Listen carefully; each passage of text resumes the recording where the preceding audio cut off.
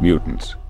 Since the discovery of their existence, they have been regarded with fear, suspicion, often hatred. Across the planet, debate rages. Are mutants the next link in the evolutionary chain, or simply a new species of humanity fighting for their share of the world? Either way, it is an historical fact.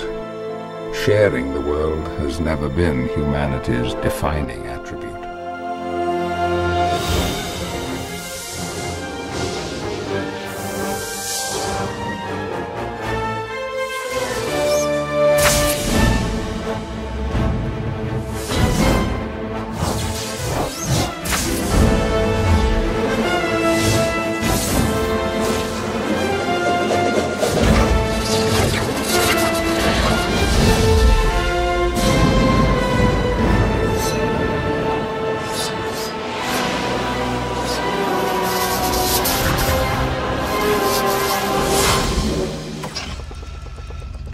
Hey everyone, my name is Michael Kaiser. And I'm John Wilson. Welcome to another special of Make Ours Marvel called Not Comics. This is our 10th Not Comics special. It's almost like we've been doing this thing for a whole year or close to it, which is kind of crazy. But we are here to talk about another movie today. That's all we talk about on these specials so far. When we're not talking about comics. Well, true. So we are resuming our recently begun journey for 2019 through the X-Men franchise of films. We talked about X-Men 2000 last year, and today it's X2 from 2003. And we have invited to rejoin us on this journey our friend from Sci-Fi Fangirls, writer and comics guru extraordinaire, Sarah Sentry. Welcome back to the show, Sarah. Thank you very much. What's up? We keep tricking you. That's what's up. It's awesome. Third time. Yeah. Yep. So we were here to talk about some X-Men. And I just finished this movie a short while ago. And I think the last time I saw it was right before going to see X-Men 3. Wow. I think. No. That's a lie. That's all lies. That's a big pile of lies. Lily and I did a watch through of all the X-Men movies leading into Days of Future Past. Oh, okay. So I saw it before then. I've seen this one a lot. This is definitely like a rewatch movie for me, especially of the X-Men franchise. Yeah. Sarah, what's your experience with the film? Have you seen it a few times? I think that I merged parts of this movie into my memory of X-Men 1 and X-Men 3. So to me, this movie like almost doesn't exist or something. Like I was like watching it back being like, oh yeah, okay, I remember all this like Stryker stuff. Okay, for some reason I thought it was like Wolverine Origins where all that stuff happened. It does. Yeah, cool. Again. Great. Didn't see enough of Stryker this round, we need some more of this guy. Yeah. But yeah, I kind of just like, I honestly have no real memory of seeing it. I guess I just blended it in with like the other X-Men movies I saw of the time. Well, I think when I saw this is the one I do know I saw in the films. I'm not positive I saw the first one in the theaters, although I think I probably would have done. But I know I saw this one because I remember walking out of there talking about the stuff at the end with the teases about the Phoenix. And as I said last time, my X-Men comics knowledge during this time period was almost nothing. I knew nothing about what a Phoenix was, just that they teased it was going to happen, and I was excited. The most I knew about Phoenix at the time was seeing the phrase Dark Phoenix Saga on the VHS copy of the X-Men animated series collection at the video rental store. Mm-hmm. It's so good, too. The animated series is kind of hit and miss, but that Phoenix Saga is really good. I still haven't seen it. Probably should. It's solid. I did recently watch through the first season of that series with my son, and I was rather surprised at like how much of a continuous saga the story structure is of X-Men the Animated Series. Oh yeah, previously on X-Men. Right. I remember the first two kind of being a part 1, part 2, but I didn't realize it was parts 1 through 13. Yeah. Mm-hmm.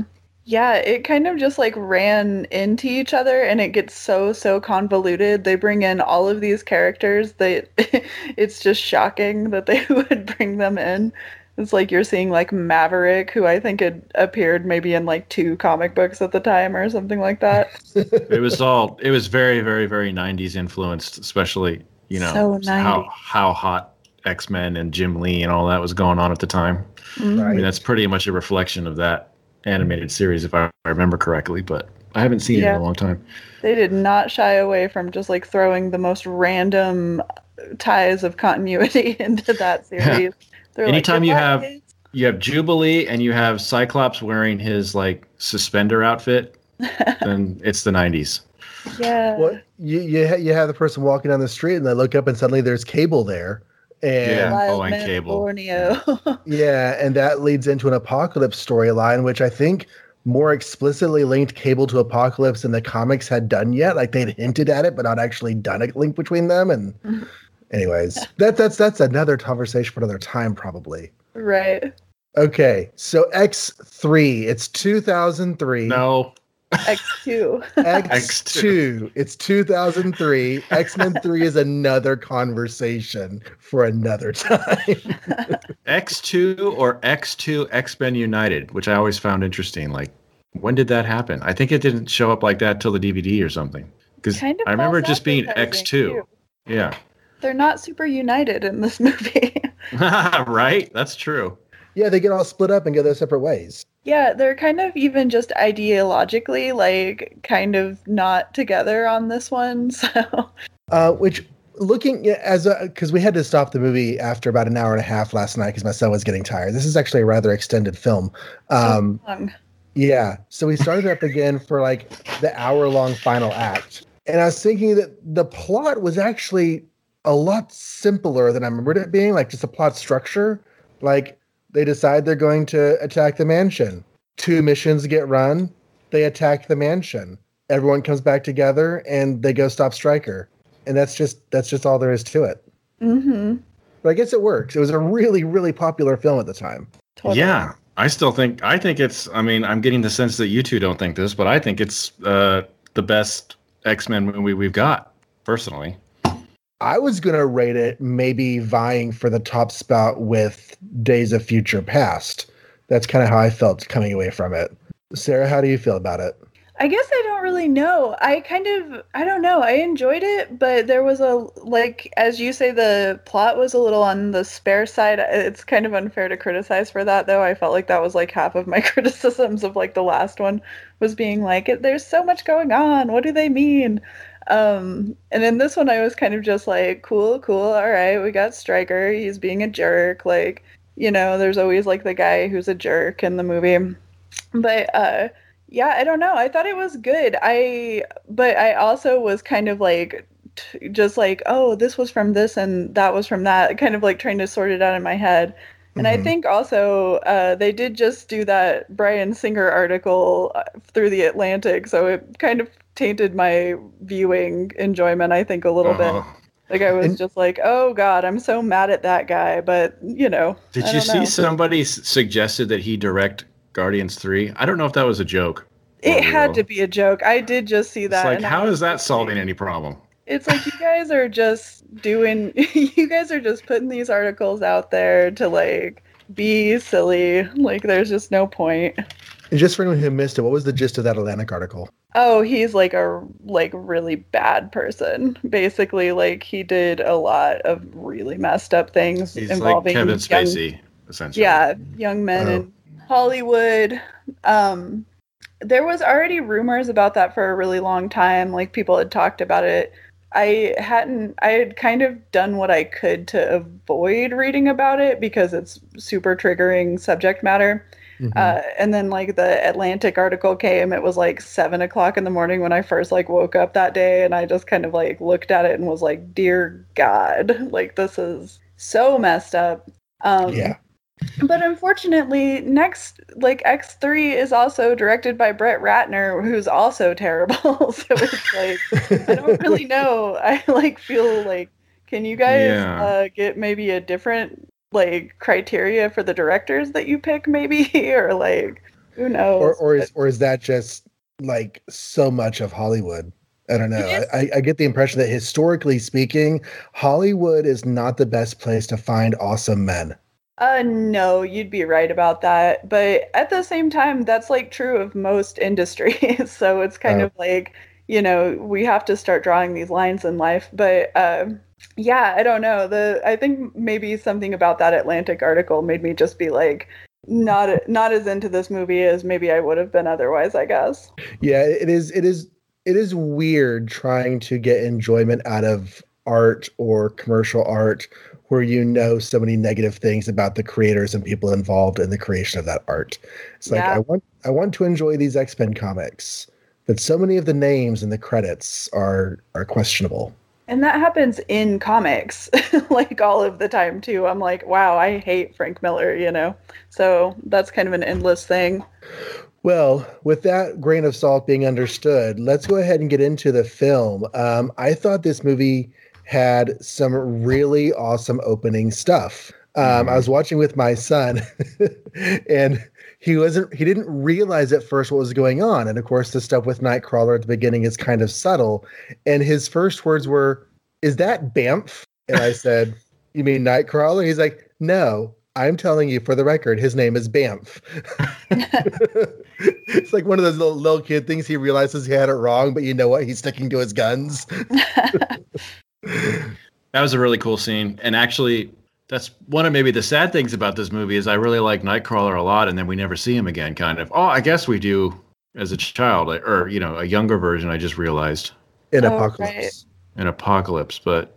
Yeah, like here's the what's weird is like this movie and the first one we've already talked about, and then of course the third one seems like almost a different thing than what comes after it. This is like the more like normal, straightforward, easy to digest version, and then Dave Cochran takes over, and all of a sudden like it's really convoluted continuity and seems more like X-Men movies, or more accurate reflection of the X-Men. But like these movies are just kind of like. The 1, 2, 3 are sort of like a story arc, and then I guess all the what's that younger stuff called? I can't remember. Retcons and the origins and the time travel and everything. So, but yeah, I was kind of sad that Nightcrawler and what's his face playing Nightcrawler didn't make it in the third movie because I thought he was pretty good in this one. Oh, he's good. Yeah, I love Alan Cumming, right? Yeah, Alan Cumming. There you go. God, he's great. Really cool look. They got his powers.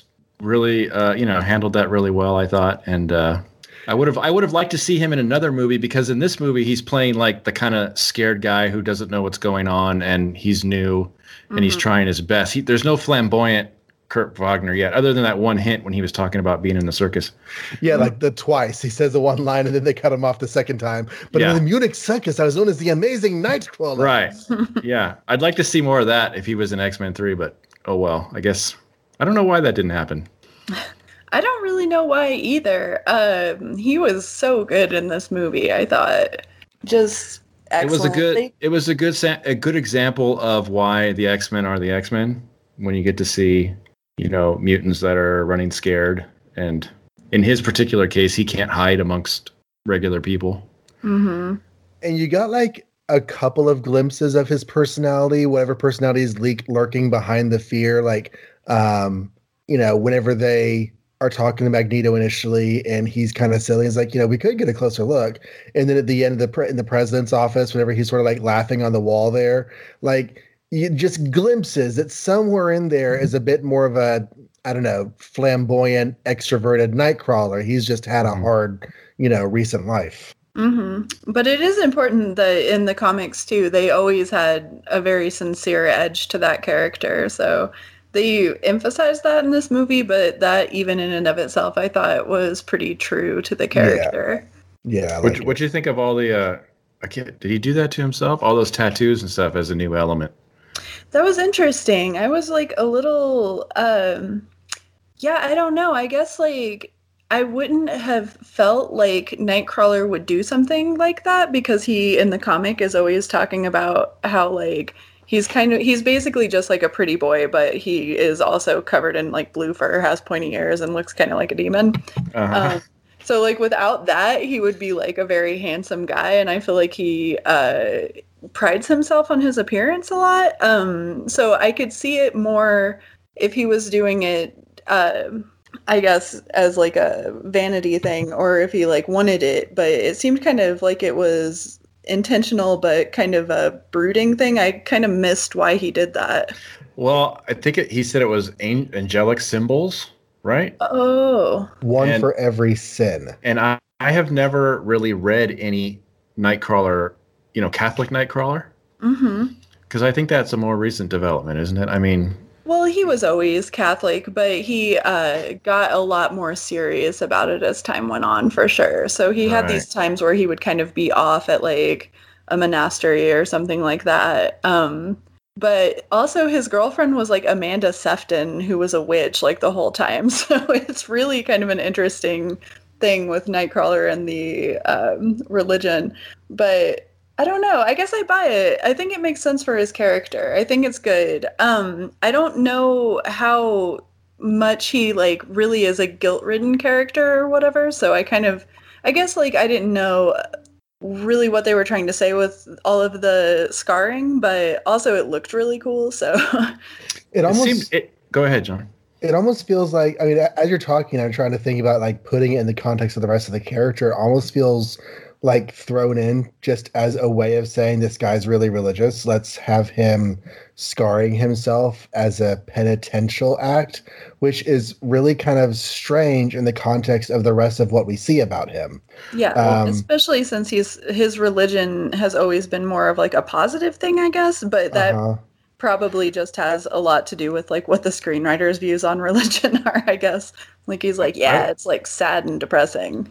I was thinking it was also like maybe a way of telling us that he thinks his very existence is sinful because he's never met cool people like himself. He's always been surrounded by humans that are, throwing him in the circus, or I guess now brainwashing him or whatever. So maybe it seemed like throughout the movie, he started getting more and more opened up to this idea that, hey, there's other crazies like me, and maybe I'm not, a bad evil demon freak or something. Mm-hmm.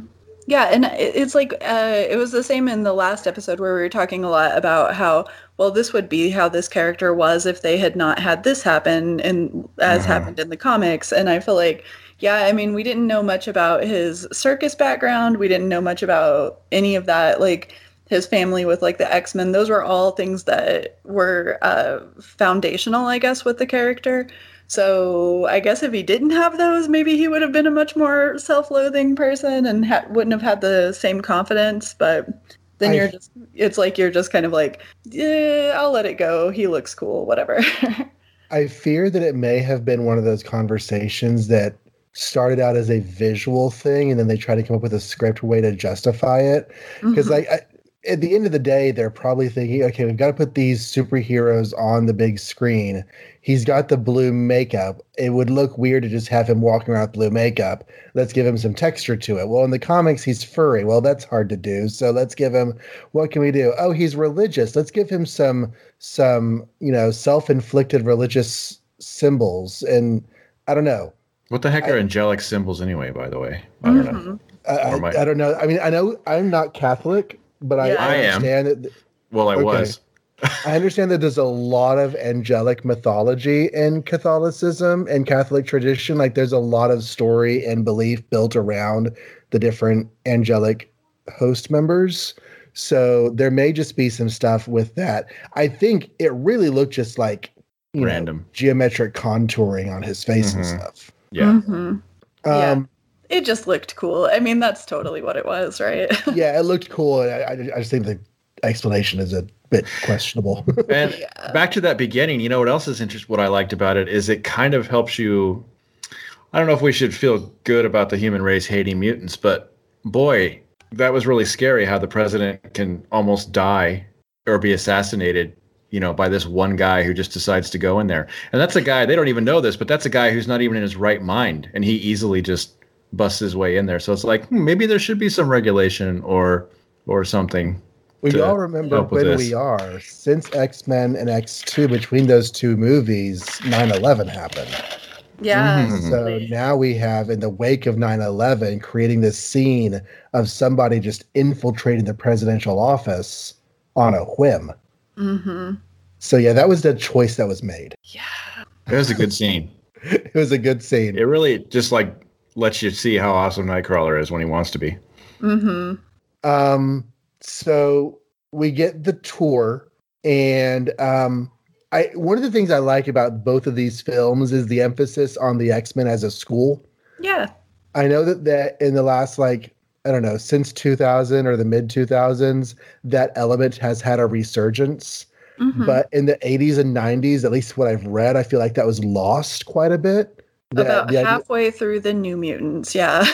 Yeah, the New Mutants were doing it, but like the X-Men books weren't really. No.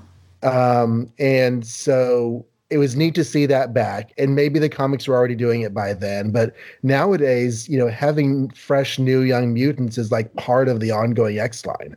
Mm-hmm. Which makes sense. They should take advantage of this system they've created where they don't have to have a reason for someone to have powers. I mean, come on. You don't have to come up with a radioactive, termite biting you or anything. You just say, hey, this guy shows up because he's a mutant. So they, the X-Men have the advantage of just, refilling their team or their book full of people whenever they want, really. Mm-hmm. It's a lot easier to view Xavier in a sympathetic light whenever he's a teacher instead of being like, oh, here's these teenagers that I'm going to like throw into war, basically. Like, especially Patrick Stewart, Xavier, who, obviously does not do comic book Xavier justice because he's not evil enough. Yeah, he's nice. He doesn't stroke Angel's biceps nearly enough. Yeah.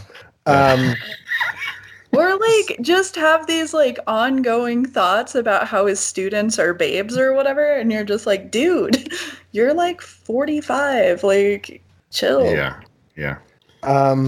We got some, again, they're just cameos. They're not even characters, but through the course of the students, we did see Kitty Pryde again. We did see Jubilee again, Sans the Yellow Jacket. But we also saw Artie and Leech are like my two favorite little Moppets from the 80s. And I don't even know if they exist anymore, but I love them. And I'm so glad that Artie at least got name dropped here, even if it's not really Artie. And Siren, is that her name? Yep, Siren. Siren was in this, yes. No Banshee, but Siren. It's interesting. Okay, so all that we're seeing there is like probably my favorite scene in the movie, the invasion, right? I mean, come on. First of all, they hinted at that in the X-Men, the first movie, when he's like, what's going to happen? Does it keep you up at night when they're going to attack you? He's like, yes, it does keep me up at night. I feel really bad for anybody who's going to attack our school. Cut to X-Men 2, and they attack the school. Immediately. It was such a good scene, though, man. I think this movie, what I like about it is it's full of good scenes, because that opening scene is awesome. Yeah. The attack scene is fantastic. I mean, how great is it that they arrange it so that like pretty much only Wolverine is there to supervise, right? That just makes it perfect. It's always so good when they do that in the comic. Like, I know, anytime they have like Wolverine as like the sole protector of the kids, you're just like, oh my God, these poor children, but also they're gonna survive, and that's great. It's nice to see, like, because the first movie he's the guy that's out of his element and doesn't want to be there. Now you could tell he's kind of fitting in more. He just got back from his trip, of course, but like, he's willing to hang out and babysit. I like that scene where he's talking to Bobby in the kitchen a little bit. Like being Rogue's daddy and making sure they're not doing too much, Yeah, but also, I also like the way he related to Bobby. I felt like there was, some good father-son type of conversation going on there. Just, it's neat to see men of different generations bonding in a healthy way, Yeah, Siren was there, Kitty, Jubilee. Now, if you want to talk cameo, this is sad that it's a cameo, but Colossus was also there. I was so excited when that happened. So excited, yet also so disappointed, because once again, just like we kind of complained last movie, how like Storm and Cyclops and everybody, they don't do anything. We have Cyclops there, and he has the greatest entrance in the world. And then it's like, I could help you. No, go help them in that tunnel off camera. Oh. And plus he's not Russian, so that was annoying. The Russian thing, that throws me off more than like anything in any of these movies. Whenever I see Colossus talking and he doesn't have a Russian accent, I'm just like, what am I watching? Yeah. But like any other comic book, if Colossus was in the house and it was being invaded, he and Wolverine would just mop up together, right? Like Last Fall Special. why send him away? He's probably, but anyway, I guess in this universe he's 16 years old and not ready to handle anything. And at the time, I rationalized it as probably they just didn't have the money to do a metal or body the entire time, or something like that. Of course, we had T2 was a decade earlier, so I think they would have been able to do that, but maybe not. Well, they're doing it now. Yeah. So that's nice. So you mentioned earlier that we had Siren, but not Banshee. But here's the thing. There's that list of mutants that they bring up on the computer at that one point, and we totally paused it, and I read down the entire list with Keenan. Oh.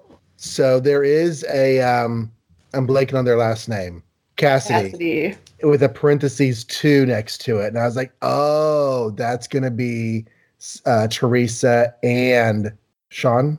It's Sean, right? Sean Cassidy. Yeah. So they two were there. Cannonball. Guthrie was another thing that had a number 2 beside it. And just a whole long list. Gambit was in that list. Lots of people were in that list. Gonna have to send Gambit back, but the rest of it good. There was also a list of Gambit actually shows up at some point. Yeah, he's in Origins. Yeah. For all that's worth. And there was that Gambit movie. They're making a Gambit movie. And then they never made a Gambit movie. Great, good. Make a Storm movie instead. Don't make a Gambit movie. Is he still popular, or is everybody just done with him? I was always done with him. I don't know. But he was popular, right? He was really popular. I think he's still popular. And then also, he's better now. They just got finished doing like a few series with him where he's actually really awesome.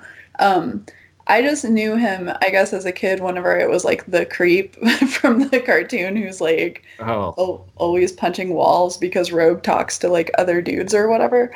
So I just remembered him from like the 90s when he was like really terrible. And then sometimes good, but mostly terrible. And then lately they've been doing all kinds of cool stuff with him. There was that Mr. and Mrs. X series, right? Wasn't that him and Rogue? So good, especially since like Rogue and Gambit got married when Colossus and Kitty Pryde go to get married, but Kitty Pryde, like when he goes to put the ring on her finger, she just phases and is like peace and leaves him at the altar, which is like the coldest thing. And then Gambit and Rogue are just like, oh shit, like let's us get married then. And they just we got this wedding here, let's just use it. They totally just steal the wedding, and it's amazing. It's like one of my favorite things. Okay, so I have a question, because on that same screen where they listed all the mutants, they then listed lots of projects, and like the Omega Red project was there and other stuff that we would recognize. But okay, every time I see this word, I feel like I should know what it is because I've seen it before, but I never know what it is. What is Project Wide Awake? Oh, geez, what is that? Project Wide Awake. Doesn't ring any bells to me. Okay, I thought I could Google it, but I thought I'd ask y'all. Now you're letting me down. Yeah. I'm Googling it and pretending I know what I'm talking about. Okay. I'm letting myself down a little bit with this one. That sounds so familiar. Okay. President secretly instructed a national security code to create a illegal commission to deal with the problems posed by the increasing number of mutants in America. Codenamed Project Wide Awake, the commission was headed by National Advisor Judge Petrie and included Frank Lowell. Well, this is a really boring. Dr. Valerie Cooper, Henry Gyrich. So it's just the evil humans that don't like mutants getting together and calling themselves something. It sounds like. And Val Cooper, who's just like in random things, but it's sometimes she's evil. That's true. It looks like it was an Executioner song. Is that, I guess, maybe what it's from? Okay. So it's just something they threw in there to give us, like, what do you call those things? Easter eggs. All right. It also looks like it was. Google this. Looks like it was all the way back to the first issues of New Mutants. So it's the anti-mutant human team. The government. Yeah, Kelly, Gyrich, Chalmers, Cooper, Mystique back when she was masquerading as a government agent. Yeah, like this movie. Raven. Oh yeah, she did that in this movie, didn't she? Mm-hmm. She took over what's his face's role. Mm-hmm. Which is weird because like Robert Kelly was there doing Robert Kelly things, but it wasn't really Robert Kelly. And like unless you're really paying attention to the continuity, you're kind of lost on what this guy's all about. Happily, it didn't play into the movie that much, but it was neat. Yeah. I like the idea that she's like been, I don't know how many months it's been. They probably said, I can't remember, but like, I like that she's like influencing government as this known mutant hater now flip-flopping because of course she's not really, or he's not really him. Mm-hmm. It's like another time for me to just talk about how much I really loved Mystique. She was so good in this movie. Yep. And I totally forgot, like, when she shows up as Rebecca Romaine Stamos or whatever, I was like, oh my God, like, I forgot that that's what you look like. Right? Yeah. That's a great scene. Yeah, There's really another good scene. is. She's so good. And then her conversation with Nightcrawler was great. Like, all of her appearances. She's like kind of the runaway hit of these movies that I like forgot about or something. She tortures Wolverine at one point.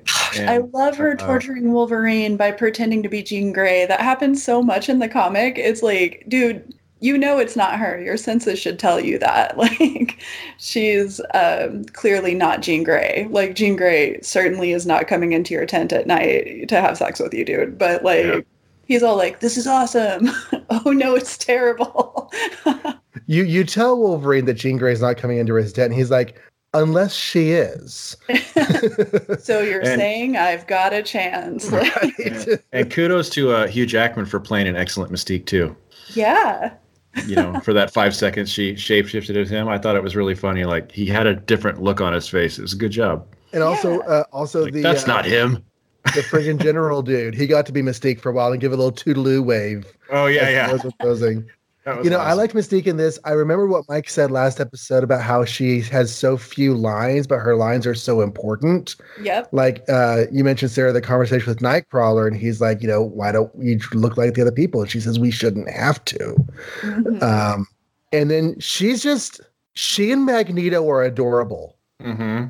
They're all like laughing and giggling and snuggling, not snuggling, but kind of snuggling on the plane. It was really, really funny and cute. That was one of my favorite moments of Rogue too, because she just like pulls her glove off and is like, I'm about to like mess you up right now. Like, that's right. And then they're like still snickering at her and stuff. And she's like, argh. They're acting like the mean kids table in a high school. They were, and he's like 70. It's so funny. I loved it. That was great. 70, 17, you know, whatever. He does act like a 17-year-old often, in all fairness. What's cool about Magneto in this movie, since we're talking about him, is, you know, last movie he was just a bad guy. That's easy, whatever. This movie, they make you feel a little sorry for him because he's got a mean, gross, fat, ugly guard who's beating on him every day.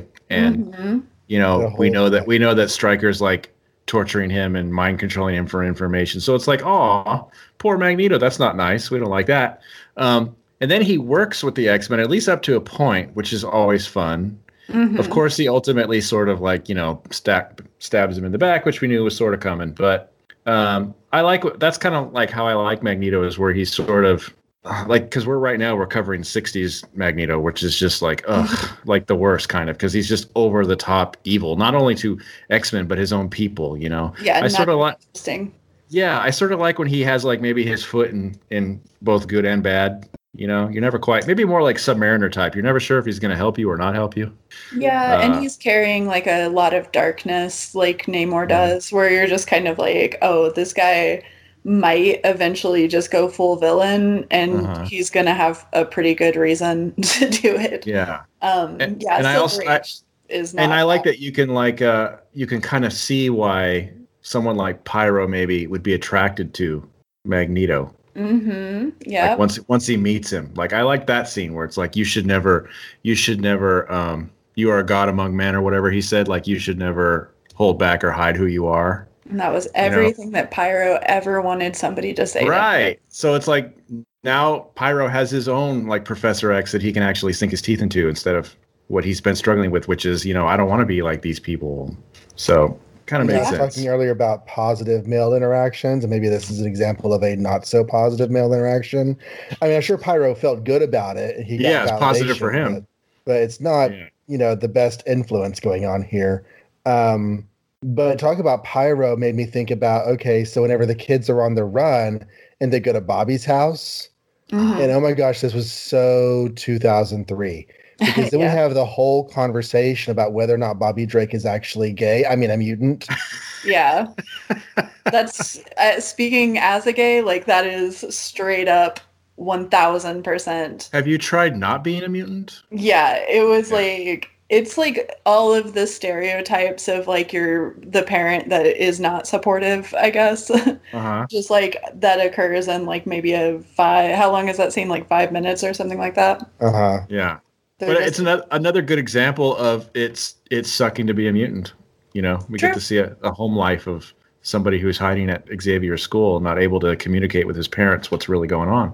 And that kind of insidious lack of respect that happens is definitely something that I am sure resounded pretty strongly with all queer people, because it's just like the idea that somebody is just being very like polite but terse with you, Mhm. and like they don't want you in their house, and that kind of like tension that people get around gay people sometimes. That's like a very familiar feeling. There was that change of tone in the mom's voice when she went from the nice voice talking to Bobby to the, like you said, terse voice talking or addressing Wolverine. You Mhm. know, Which, by the it's way, complicated. come on, Wolverine in a domestic situation. How great a scene is that? It was so it's like he's talking to the What do you- parents. What do you teach again? Art. Yeah, I think that that's when I like Wolverine the most, because when I Mhm. see him in this, even in this one where it's like he's on his with the team or whatever, he just always is trying to get like a one up on Cyclops or whatever, and like he always is just like gruff. Like Nightcrawler gets all sad because he cuts him off, and like in the next movie you see Beast get all sad because he cuts him off, and like I always am just kind of like, God, dude, like they're just trying to bond with you. Like, Yeah. just be nice. And then scenes like this, I'm just like, okay, cool. Like, this is why we like him. He's like historically in the comic books, he's the guy who looks after kids. You know, he's That's got a true. soft spot for kids, which I guess makes sense. Or, you know, it works for us because normally he's like this gruff dude who'd sooner, you know, stab you in the head than be nice to you. But when it comes to kids, he takes care of them in however he can. He protects them. And so I like that they've carried that over not only in these movies, but this movie in particular is like 90% Wolverine and the kids, you know, Wolverine babysitting the kids and helping them escape and get to where they need to go. So that's why it works, I guess. Mm-hmm. Yeah. His personality as a mentor makes a lot of sense for him. He went through like so much whenever he was a kid, and then you see him always like going out of his way to be like respectful and kind and good to the kids around him. And then mentoring kids, like who, I mean, especially in like the comic, I always remember the Kitty Pryde mentorship where Mhm. he's basically just like, this girl's like going to get herself killed. Like, and Kitty Pryde is that character, like in the comics, who would 100%, you know, totally get herself killed. Like, she's brash and like runs headlong into every single situation. So their friendship in the comic, I still think, is like one of the better friendships of X-Men. She's kind of like Lois Lane in that she's very highly capable and very full of confidence in her abilities. And so she throws herself into situations, but sometimes that backfires and does not go well for her. Mm-hmm. Well, yeah, and it's kind of a different scenario because, like, to Kitty's credit, she's only 13, whereas Lois is like 33, still doing Yeah, and she could turn intangible. So Mm-hmm. Yeah, she has, Makes- she has superpowers, whereas Lois just has a Superman. Now this is like 100% like Lois is like my favorite character, so I have to disclaimer it and say I love and appreciate that she's 33 and still going headlong into dangerous situations, but it's you can kind of forgive Kitty for it, and sometimes you're like, Lois, what are you doing? So, apropos of nothing, I should mention, just because I see it here in my notes, that there are two actors in this. This is 2003 that this came out. So right after they filmed this, they would go on to film the Battlestar Galactica miniseries, which was also released in 2003. And I just recently started watching it because I don't know if either of you are a Battlestar fan, but Tricia Helfer, the main actress, probably the face of that show, has started doing a podcast going through that show. And there are two actors in this movie that went on to do that.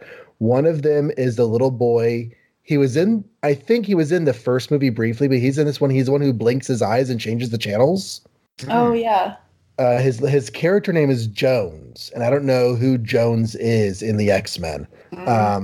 But he's a little redheaded boy. He is Boxy in the Battlestar Galactica miniseries. It's a character from the original series, and they were going to use him, but then between the miniseries and season 1, the actor hit puberty and like 6 inches and an octave deeper voice, and so they couldn't let him be a little kid anymore. Oh. So he's there, but then also blink and you'll miss him at the end of the movie. Whenever you have all those William Stryker soldiers, the actor who had gone to play Chief Tyrrell, the main sort of square-jawed guy who works in the lower decks of Battlestar Galactica, he was in this film. So anyways, just a couple of shout outs to Battlestar Galactica in this movie. It's pretty neat to see. That was like my grandma's favorite show. Oh, the 70s one or the new one? The new one. She loved it. I watched a little bit of it whenever I would go visit her. Well, you know, if you ever want more stuff to watch, I do. It is. They have the podcast going now, which is why I'm rewatching it. Mm-hmm. But does the podcast spoil? Because I have a friend who wanted to listen, but then he's like, I haven't actually seen these episodes, so do I have to watch the entire show and then rewatch it again with the podcast, or can I just watch it and not worry?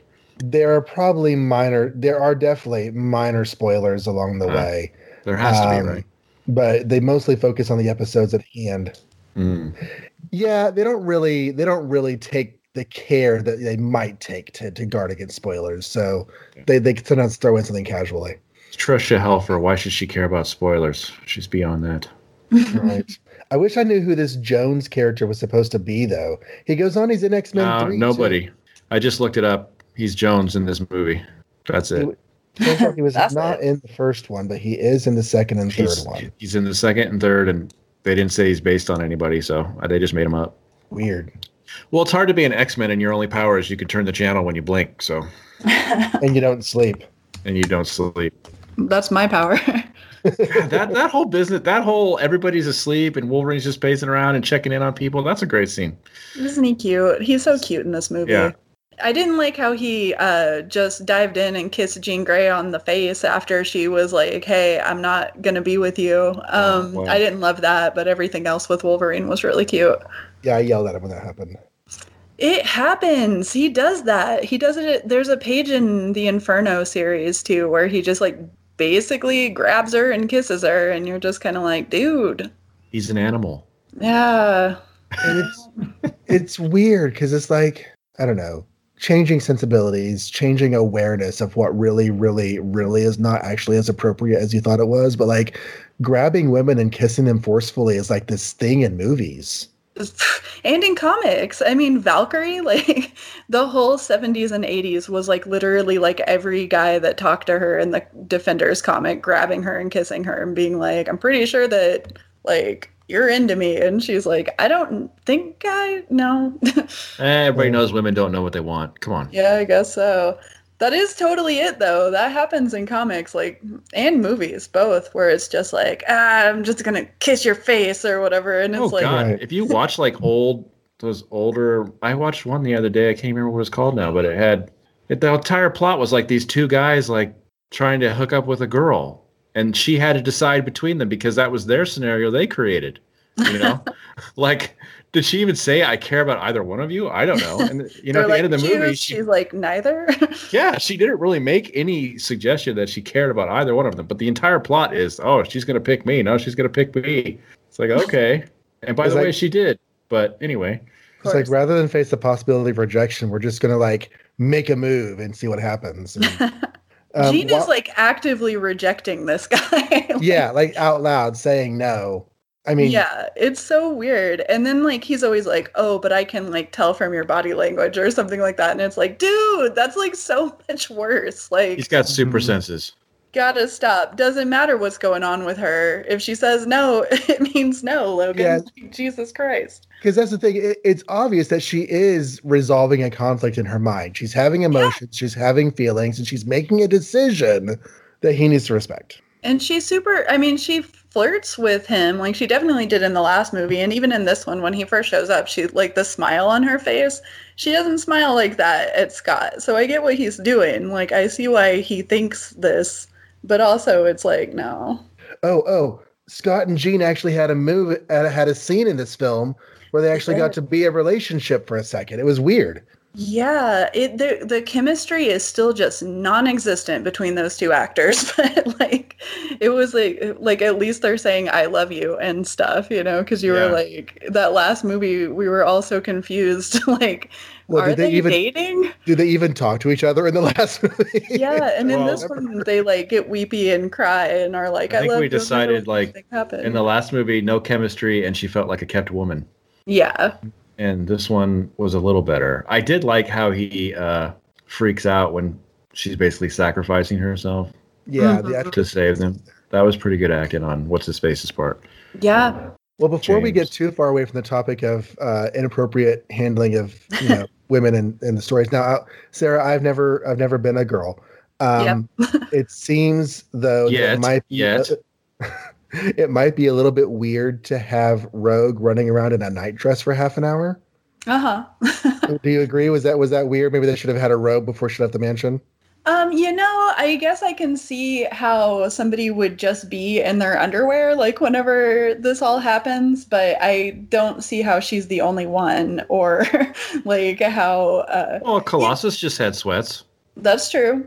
I mean, it's the same questionable shit you see in everything where you're like, yeah, dude, I don't know. This is like supposed to be a teen girl, but she's being played by like a 25-year-old. Like there's like always kind of weird messages coming from movies and comics for that matter. And especially with Rogue, who's like almost every time she shows up, she gets like her outfit shredded in some like weird, convenient way. So like at least that's no like unstable consistent. Molecules for Rogue.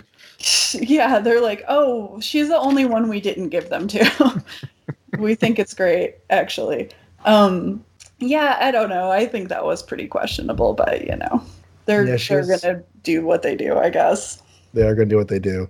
I don't know. As a youngish viewer, I was how old was I when this came out? 2003. I was 24. Mm-hmm. So my teens weren't too far behind me. But you had some teen relationship stuff going on here. And it wasn't like, let's be super sexually active teens like on a CW show or something. It was almost more like cute, innocent teens discovering their sexuality type stuff. And I kind of dug it. I love it when Rogue is having those feelings and like is kind of having to struggle with, how it's going to work. Like that scene where like Bobby tries to kiss her and she's kind of just like not moving away, but she's like, you're probably going to die. Like that. So she really wants it, but also she's scared. And then she's like, she kind of glances away and like stuff like that. Like to me, I thought that was like, it communicated it because he also wasn't being a creep. Like he was just like being very sincere, making his like super puppy dog eyes.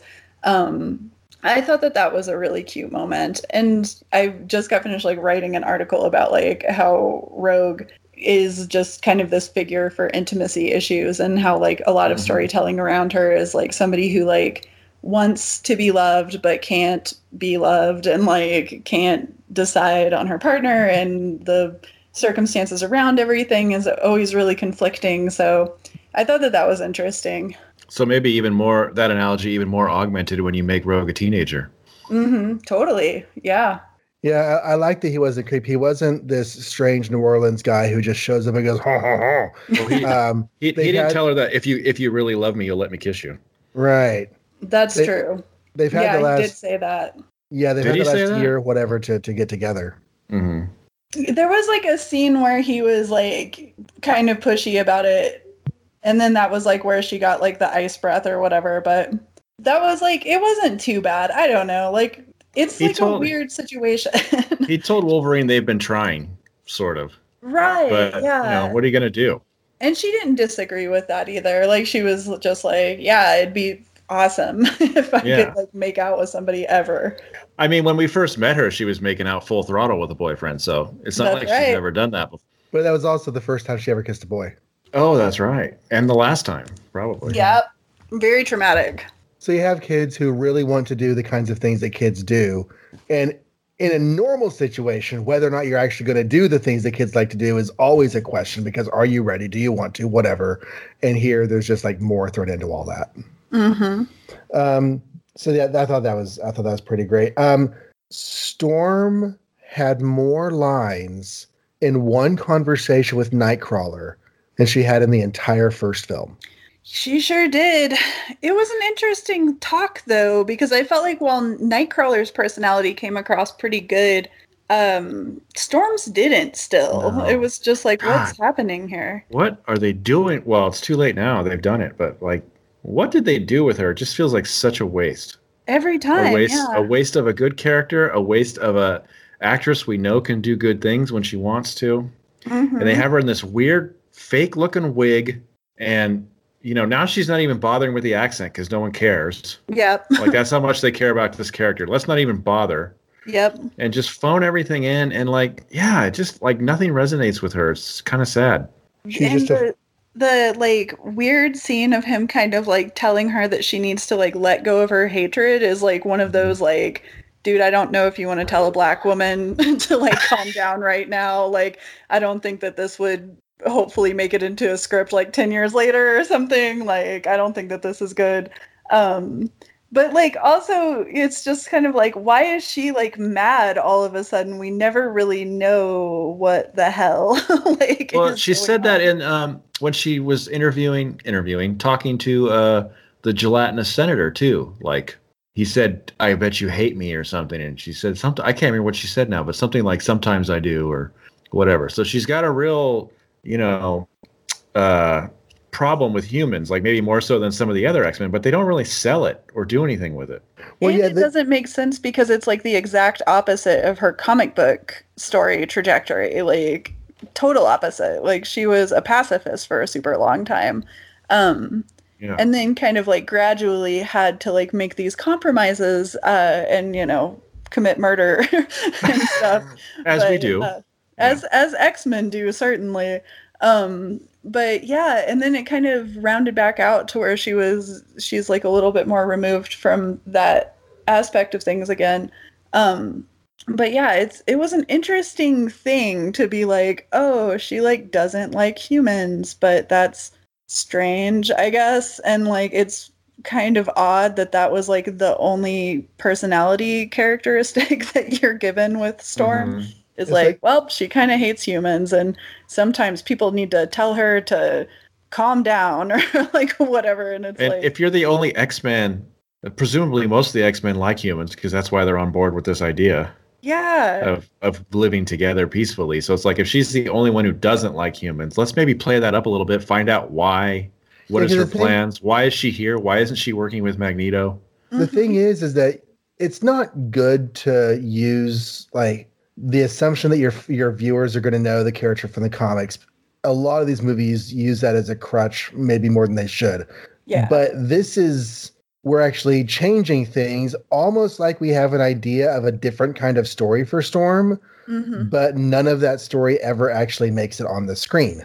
And it seems like it's just kind of this like arbitrary thing where they're like, well, she has to have some characteristic, and we've decided that Nightcrawler is like the faith-based character, so she has to be the one who doubts, and like they have, like it's all very tropey, but at the same time, it's like, you think they were going to hook up?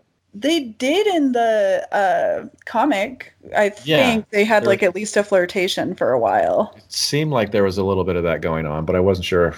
They're cute in the comic, and I buy their attraction there. I didn't really buy it here because I was like, what?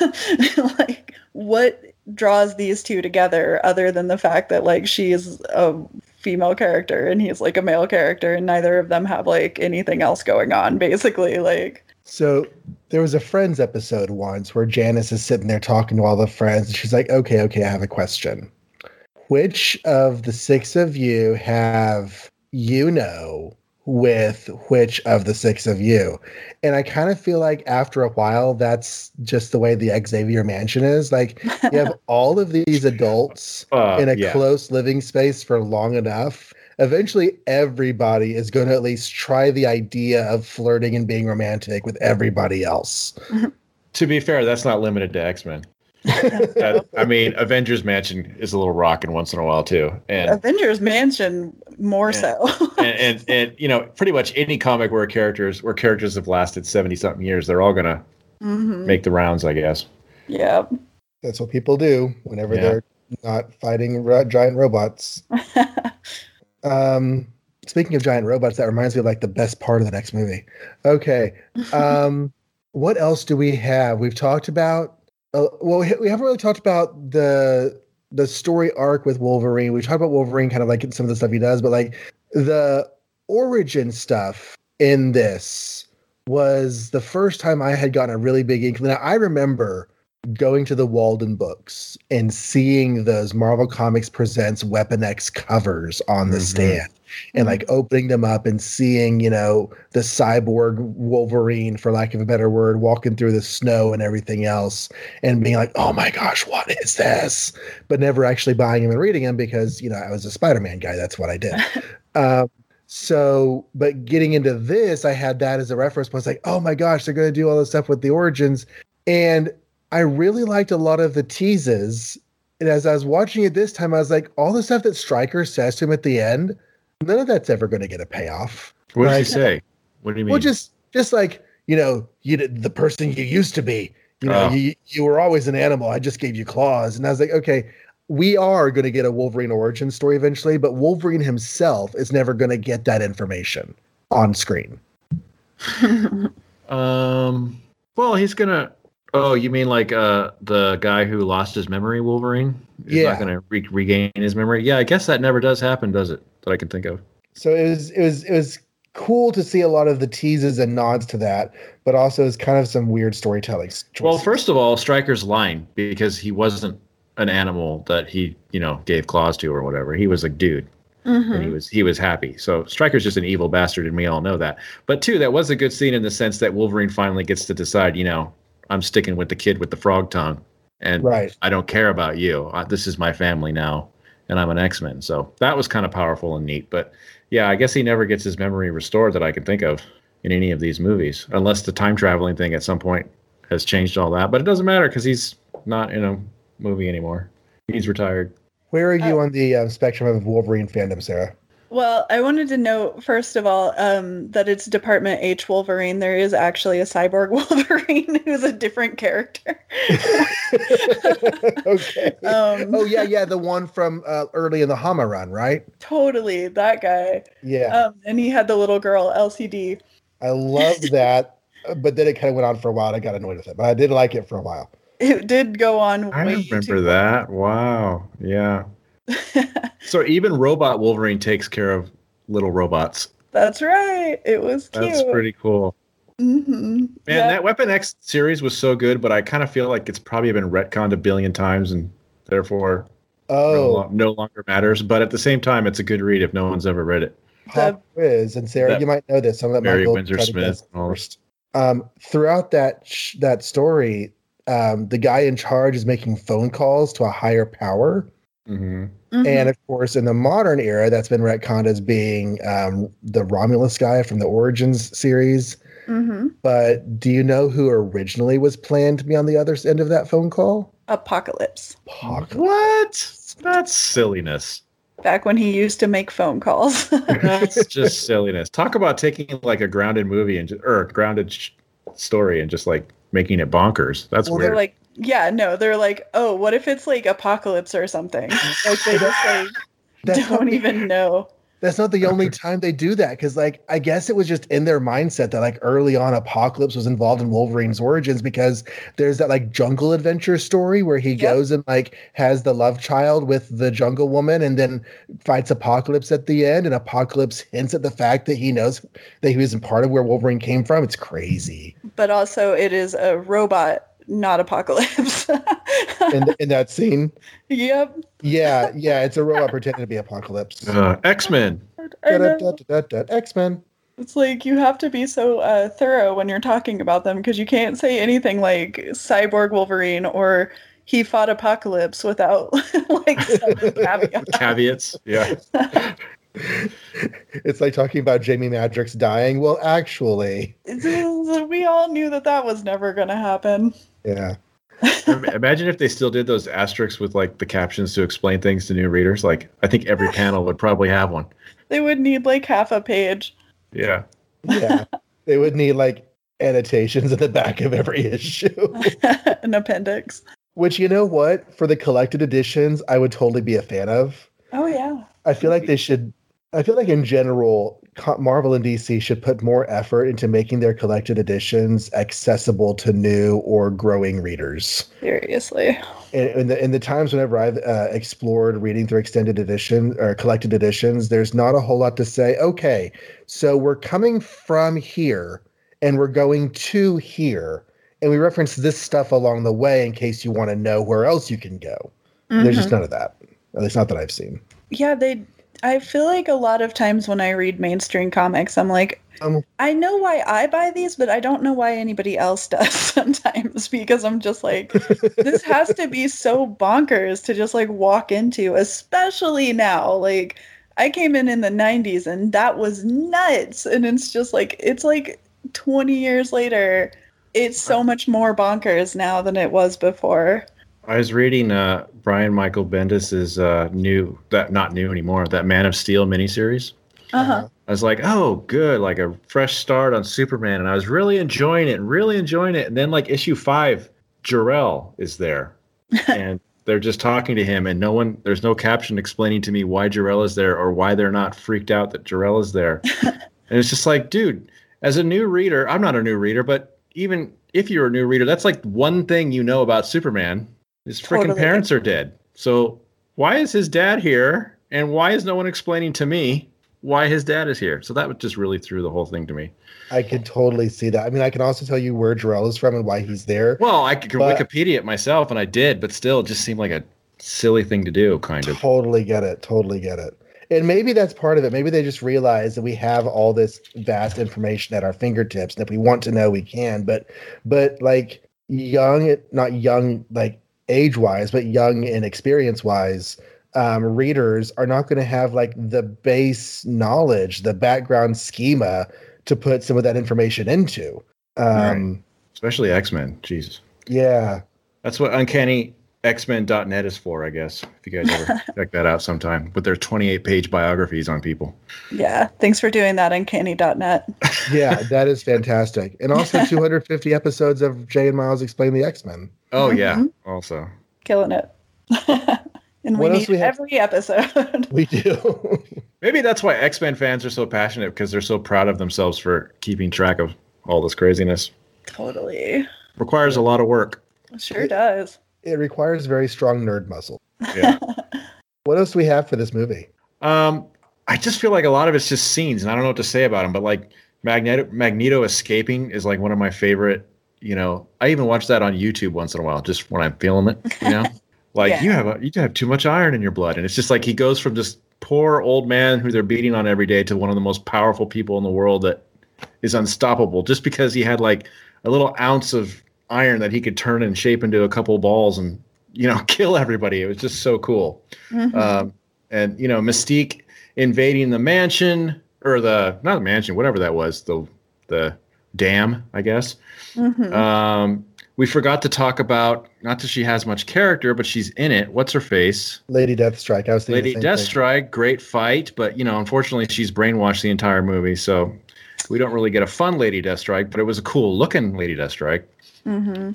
I loved that fight scene. I thought that she was great in it, and it was a huge bummer that she was brainwashed the entire movie. I don't like what that says about anything, and I don't even like what it says about the character. It bummed me out. But that fight scene was gold. Like, that was awesome.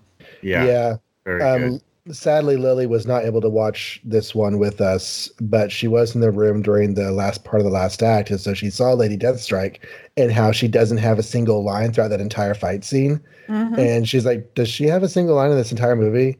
And I was like, nope. I was that gif of the guy who like puts the finger up and then like has nothing to say and walks away. She doesn't, right? Even if she does, she's mind controlled when she says it, so it doesn't matter. I think at one point she blinks and is almost not mind controlled for a second, just so we could see how he mind controls her.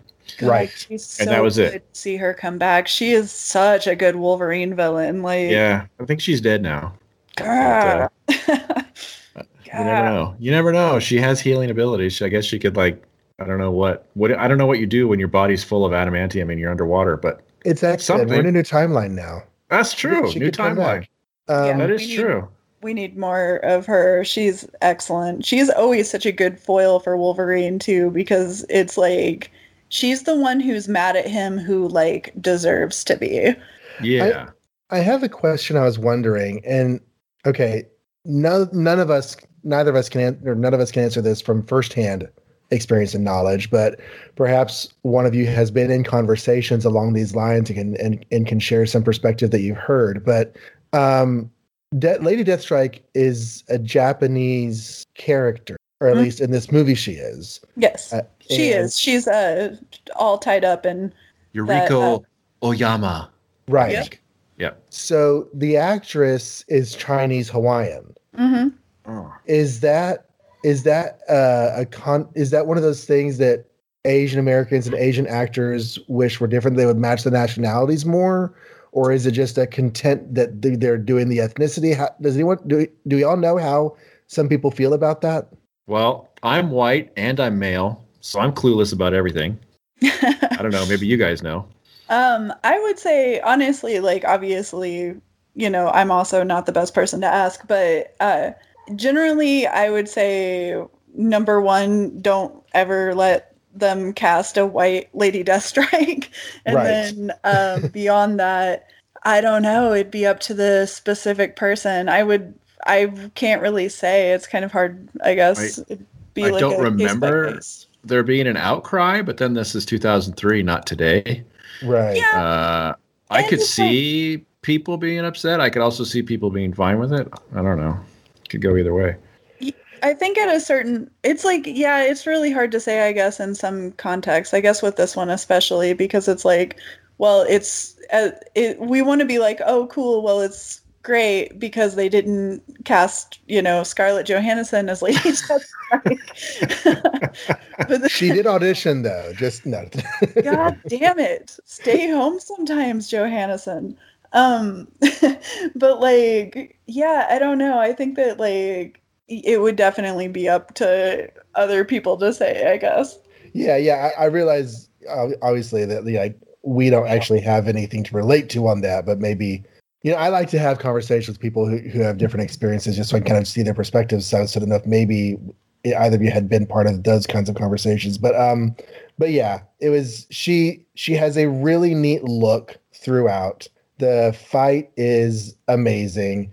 And I still, 20 years later, remembered and was expecting whenever she falls into the tank after being pumped full of the metal and her head clunks or clinks on the ground because it's a metal skull because her bones are cased, but also it's a metal skull that's weighted down by a new infusion of metal weight. So that was pretty great. I like that Wolverine was upset about how he defeated her too. Yeah, because it was upsetting. Like, it's not it wasn't cool, but I mean, he doesn't know if she's good or bad, but he does know that she's being mind controlled theoretically. So regardless, she probably didn't deserve that or even want to fight him under those and that's conditions. why if she came back again, she would be the best villain because it'd be like, you should feel bad about this. Those are what's like cool? my favorite ones. It's cool. It's like the best fights in both X-Men 1 and X-Men 2 is Wolverine fighting an awesome badass lady. So that's kind of neat. They didn't keep that tradition going, but It's very consistent with the comics. Like, that was the scariest villains generally in the X-Men comics. And I guess like a lot of the best fight scenes are with women. Now, do y'all wish that she had kept her sort of G.I. Joe action figure look from her early appearances? no, I liked her. I liked her look. I thought her look was really cool. Either way, I like them both. The Her first time costume's I not the saw her in best. the comics was actually just a couple years ago, and I was like, oh my gosh, is that Lady Deathstrike? Okay. Yeah, Hello, 1980s. How are you? right. She has those like weird padding, like she has Yes. like shoulder pads and stuff, and you're just like, yeah, I guess if I were a cybernetic assassin, I would probably have like shoulder pads. But I love the thing that I like about it is when her fingers are full stretch and then it's like that weird angular look that she gets. Like that to me, I think is a really good costume. But it's like it's one of those that like does better or worse depending on what artist does them. It's like sometimes Longshot has a cool costume and sometimes you're just like, what, dude? Thor. And it's still always the same costume, but people just draw it differently. I feel that way like about Thor. That was Totally. one of the earliest Marvel characters where it's like when Kirby's drawing him, it's great, and then someone else takes over and you go, oh, he kind of looks stupid. Yeah, this guy doesn't look like a Norse god. Why is he wearing a weird helmet with wings on it and big oversized buttons on his chest? I never noticed that before. And then Walter Simonson comes around and it looks good again. Suddenly it's like, wow, he's an epic god. This is awesome. Yep. Yeah, whatever the cybernetic assassin version of that is how I feel about Lady Deathstrike. She was pretty great. I guess we're nearing the end of things to talk about. So I guess let's talk about the end of the movie. Okay. One that we already kind of did with the whole Phoenix thing. That's true. Magneto's sneaky bastard that he is, he's going to kill all the humans. That was kind of cool. Twist. Oh yeah. So Legion. He just walks into the Cerebro and just like moves plates around because he knows how the electronics work. Yeah. He built it. Magnetism. He helped build it, remember? No, I don't. Did he help build From it? the first one. Yeah, from the first one. And also from Children or whatever the freaking I can't remember what it's called. Why do I keep forgetting what it's called? The origin story where they rehire all the actors as young people who look prettier. Days of Future Past. Before that. First Class. Yeah, First Class. He and Beast and all them all worked together on it. So he knows how it works. Okay, well, I guess that makes more sense. I had forgotten that he was in on it. Speaking of Beast, randomly, he was in on the TV. He was. This was the movie full of cameos. It really was. They spent a lot more time on cameos than fleshing out characters, but I thought that like Jean was really good again still, even though still only like the girlfriend or whatever. Like I still thought she was great. The actor's great. Like all of that was cool, but sucked in its own way. I assume we're all fine with her just being the Phoenix because she's a mutant who has Phoenix power versus like trying to convince the audience that there's a space floating thing out there called the Phoenix that possesses her body and stuff like that, right? Well, Shorthand. I don't like it, but and I especially don't like how they equate mental illness with the Phoenix, and like how it's like, oh, well, she just can't control herself. She has a mental illness or whatever. But also Professor X like forced her to have a mental illness in this really Well, see, I was going to say when we talk about number 3, Patrick Stewart is much closer to a real Professor X at that point. Oh, he totally is. He's a total dork in that movie. Yeah. But like, I don't know. I think it works better for Jean if it's a different story. I just kind of wish that they would stop like leaning on Phoenix because Jean herself is really interesting. And people always kind of seem to forget that in like the cartoon, in these movies, like kind of in everything. They always want to distract and be like, oh, but it's Phoenix. And it's like in the comic, Jean isn't even Phoenix. Like that's not even what happened. Right. So it's like, you can have it both ways, I guess, but also it would just be, it gives a better clarity of the character if it's not just like, oh, every time she uses her powers, she like loses her shit entirely or something. It's like, that is why this is it's like a more offensive take because it's like, well, it's like basically if a woman is powerful, then this is what happens. Yeah, I mean, they did a good job steering away from that in the comic for a really long time. They don't really explain, and I guess we could talk about that more in X-Men 3, but they don't really explain why just because she untaps her potential, she also just automatically becomes Dark-Face Evil Girl. But totally. But, you know. And it's weird because she has such a different look in X-Men 3. I honestly, when I saw it as a 20-whatever-year-old, I wasn't entirely sure they had the same actress. Mm-hmm. And it's sad because the Jean Grey that we have in these two films, who, like you said, got to be a lot better in this one than the first one, but still there was still so much left undone with her, and we never get to see that. Nope. Well, Jean and everybody else, so she's not special. They keep re-phoenixing her. That's like kind of the most consistent problem with that character is that they don't know how to make her interesting without killing her. So that sucks. Like there's no real positive spin on it. Other than, wow, Jean is such a cool character that even when you have all of these like shitty tropes that are kind of like weighing her down, she's still a really interesting character. And I think that comes through in this movie in a strange way, because once again, all the conversations she has are with either Cyclops or Wolverine. Talking about how they have crushes on her, and she maybe has a crush on one or both of them. Which, by the way, is what the Phoenix Saga is all about too. So, well, it's a very Silver Age take on Jean. She is the girl character who has a few mental powers.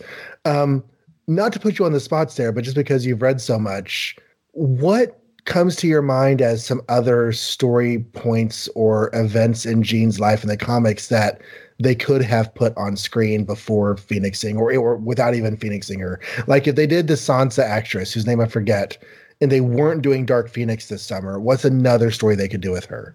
Inferno with Madeline Inferno Pryor. is complicated and it's a mess, but it's such a better Jean Grey story because you actually are dealing with Jean Grey. You don't get Jean Grey in the Phoenix Saga. Like you get her leading up to it in a lot of ways, or you get to see this kind of like what we think is Jean. And then of course that's all retconned away later.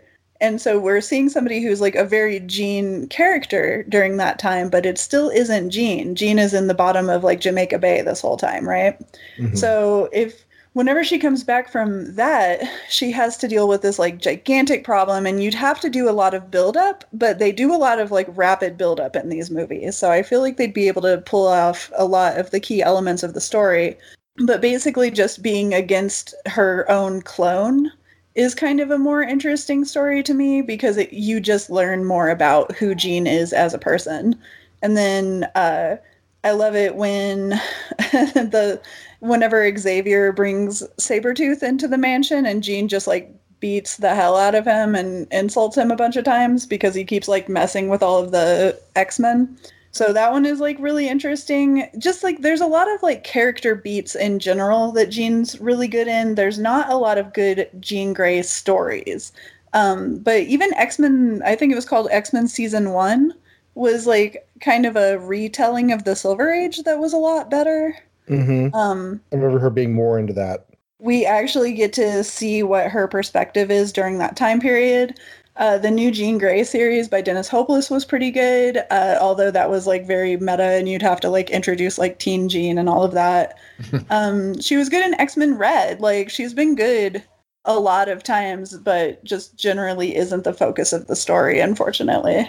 Okay, well, that gives an idea for listeners who might not know as much about her backstory. And like I said last month, to me, you know, Jean Grey was this cipher. Like I didn't even understand how she had died as the Phoenix in Dark Phoenix, but was also in the X-Men animated series and also in the comics again. Like the fact that she had been brought back again, I kind of understood, but she was around for 20 years in the comics before getting killed again in the Morrison run, 15 to 20 years. And I just had no inkling of that as a non-reader. So that time period is excellent. Like Jean isn't the focal point again for most of that time, but when she is the best. Like that's kind of her best period because you see this like really morally indignant side of her, and then just kind of the fact that like she doesn't scare, like there's no point where like she's ever really intimidated by anybody. Like even Xavier tries to like scold her at some point and she's just like, that doesn't work, like you need to check your tone.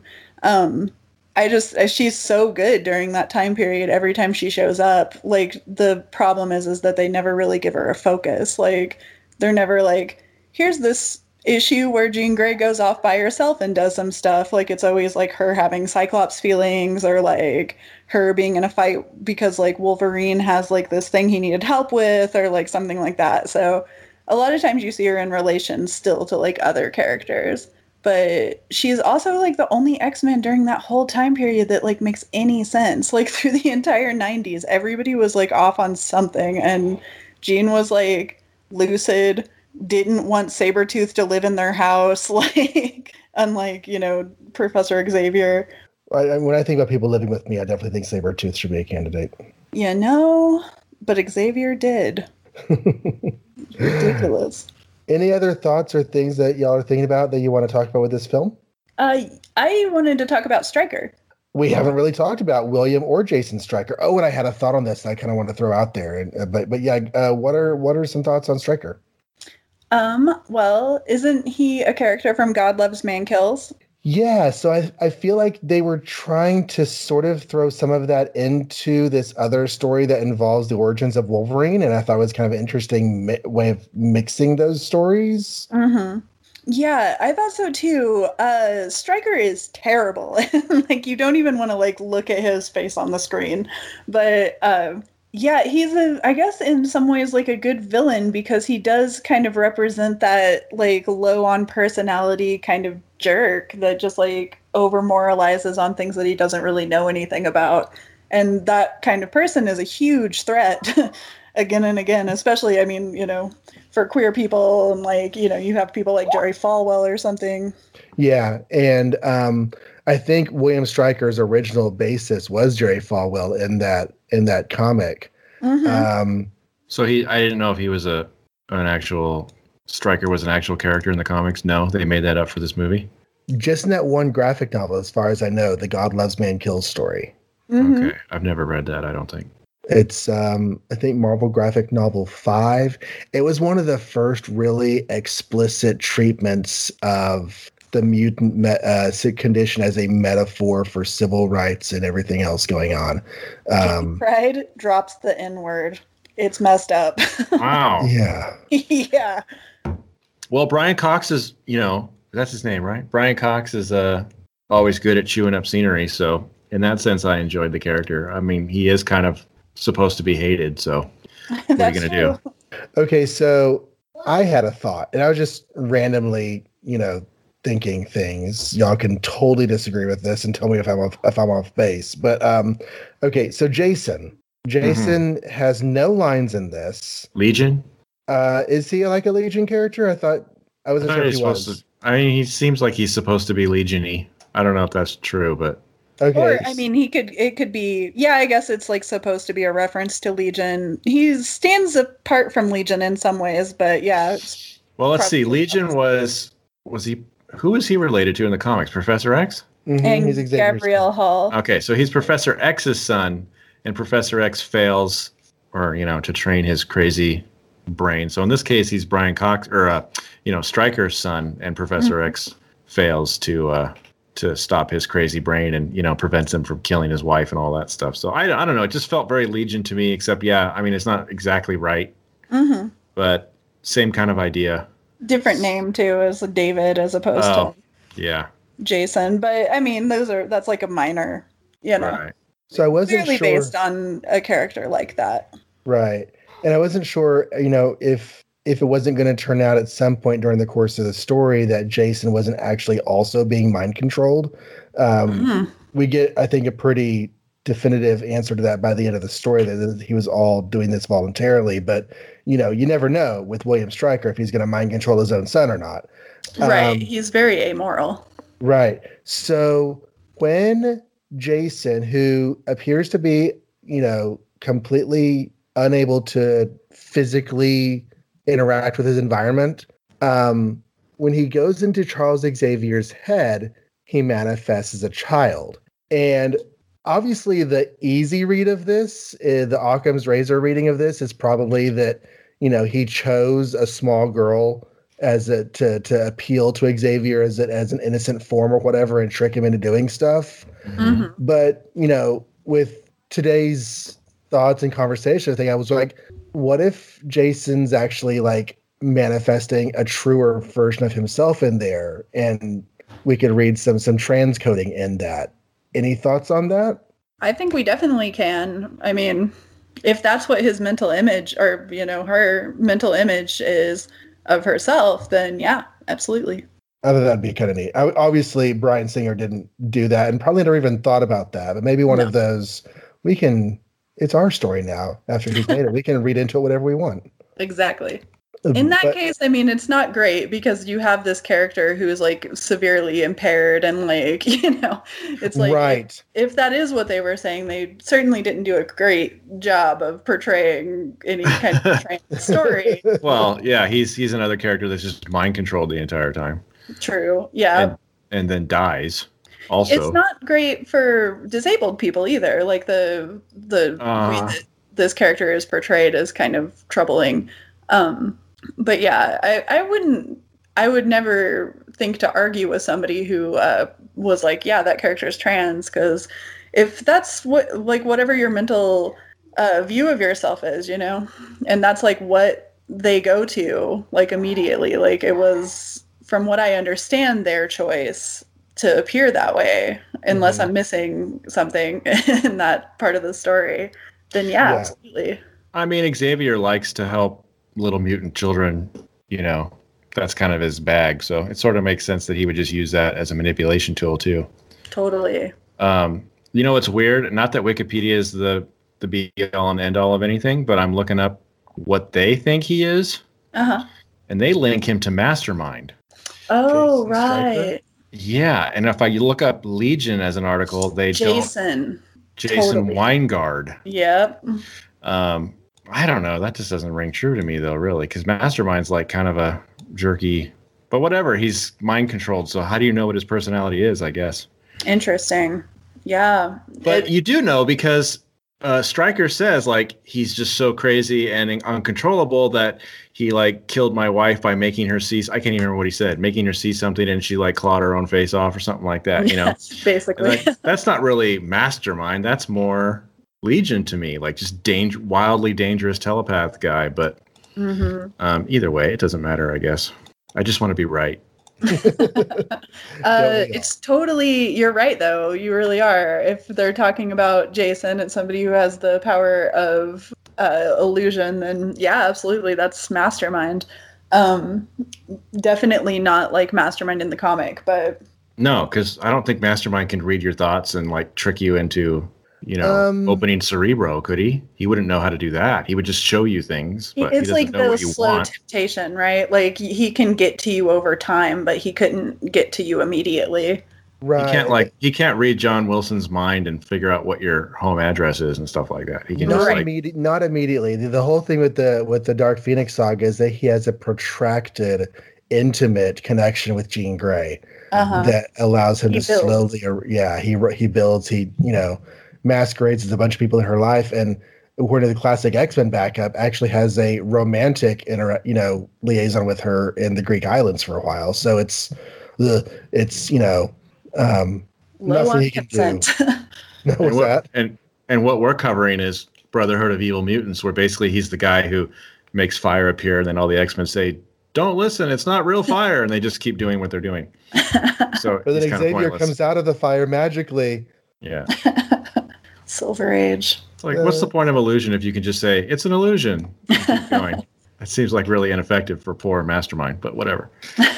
I do it at magic shows. It never works. I say he didn't really make the Statue of Liberty disappear, but I still can't find it. All right, so we have Stryker. We have hints of Phoenix coming next movie for what that's, coming out of Apocalypse and seeing the new actors for Phoenix. I'm sorry, for Jean Grey and Scott. I was so excited for the Dark Phoenix movie. And then the test screeners are coming back with less than positive results. But I really want this Dark Phoenix movie to be, a more successful telling. But we have before us X-Men: The Last Stand coming in a couple of months. So that's an experience we're going to have. Again, that won't be successful, I imagine. But, no spoilers. Maybe you guys love it. I don't know. Yeah, wouldn't it suddenly, if we all like suddenly are like, wow, this like missed out on its Oscar. I don't. Right? Yeah, that's true. I mean, I haven't seen it in a long time, so maybe I'll change my tune. But My memory is that it's kind of two films in one, and the stuff about the cure and everything is actually kind of a good movie, but maybe not. We'll see. yeah, I definitely just tore it to tiny little pieces on Sci-Fi not too long Oops. ago. All right, Well, so Do it I again. won't read that before we do our thing then. yeah, You're if you want a gonna give me spoiler ideas. review, listeners, you can go check out Sarah's article on Sci-Fi Fangirls. You should go check out Sarah's articles on Sci-Fi Fangirls anyway. Sarah, what's some things that you posted recently? Oh, well, I just now wrote about Sabretooth in the mansion. So Oh. that was on my brain, obviously. And let's see, there was another one, X-Men something. Something else happened. I don't know. There was a lot of articles that go up on there. I think that the last one I wrote, I'm just drawing such a blank. Yeah, I don't know. Let's just say the Sabretooth. Well, they one. obviously mean nothing to her, so They mean nothing to me. I am writing so much all of the time that like sometimes I'll read something back and be like, "Did I write this?" Like, But that sounds I like our did. podcasting. I'll be like, did I really say that? Or- Yeah. oh, that's when we get mail. It's like, what are they even talking about? I don't even remember thinking that. Okay, exploring intimacy issues with Gambit and Rogue. That's the one. I'll Yeah. do your work for you. The X-Men Sabretooth and When Redemption Fails. Book versus Flick, American Psycho. That Oh, was a good yeah. one. I read that one. Thank The Greatest Catwoman of All Time. Oh, yep. So those are the top. Was that 5? 1, 2, 3. Let me give you one more. Choose Your Own Demise. Prisoners of the Ant People. Which is just talking about choose your own adventure books, but all of the times I die whenever I'm reading Well, it. let's do one more then, because it's X-Men related. The 13 greatest X-Men of all time was 19 days ago. So that's one you guys can all comment on and disagree with her completely. Yeah, there was somebody who got really mad that there was 9 women and 4 men on it. Oh, nobody likes the greatest of all time list, but we love to read them. Isn't it great? I know. Who Weren't can you- all... I It's so remember funny tweeting how about people get like, upset. Go Yeah. ahead. No, I just remember that she was tweeting about that exact thing. It's like, people get so upset when you make, top things of know. all time lists. It's like, why can't you just enjoy it and go, oh, okay, that's her opinion and move on? It's like, why does it got to be, no, you didn't do my list. It was fun. When X-Men fans are being fun, they're super fun. So like having conversations of people being like, girl, we need to talk about you putting Beast on this list. Like, Yeah. that was fun. How dare they say that? Anyway, that's true, though. He is an Avenger. I forgot. You know? All right. Well, we will. Sarah will be returning soon on the show. We might have to make her an honorary co-host as much as she's going to be on the show in the future, because we have a new Marvel movie next month that is Finally. coming out. So Captain Marvel is on the way. We're in talks to do a Daredevil recording soon, so there might be like an extra not comic special one of these months coming up soon, and lots more coming down the pike. So that is all happening. So Sarah, they can find you on Twitter, yes? Yes, at Sarah Century, no H. No H. And Sci-Fi Fangirls is SYFY Fan GRRLS. So you can find them on Twitter and also their website. And there's Mike, always great stuff going up on there, so highly recommend. Lots of fantastic ladies writing about all the nerdy things you love to talk and read about. Mike, where can they find you on the internet if they want to stalk you? Nowhere. I just do this. So makeoursmarvel.com. That's it. I don't do any work. I just show up and give my opinions. The end. Like I've been in this office for 3 weeks. Right. And I am at my various places. There's this podcast, Makers Marvel. There's my other podcast, All the Pouches, and Image Comics podcast at All the Pouches. There is Super Silly Sentai, my Go Ranger commentary podcast to do with my son, which is my Scarlet Witch tweet blog at It's Wanda Time, which as we're recording is up through X-Men 5, but probably by the time this goes up, might have X-Men 6 on it. We'll see. And yeah. Oh, also me. I am at John Reads Comics, also with no H. And But- you guys don't type no H. Just don't type an H. Whenever I was in Spanish courses at university, I they wanted us to pick a Spanish name, and I never did like the name Juan for etymological reasons. So I would call myself Sinache, which is Spanish for without an H. Anyways, all right. Thank you all for listening, and we will see you next time. Thanks, everybody. Bye.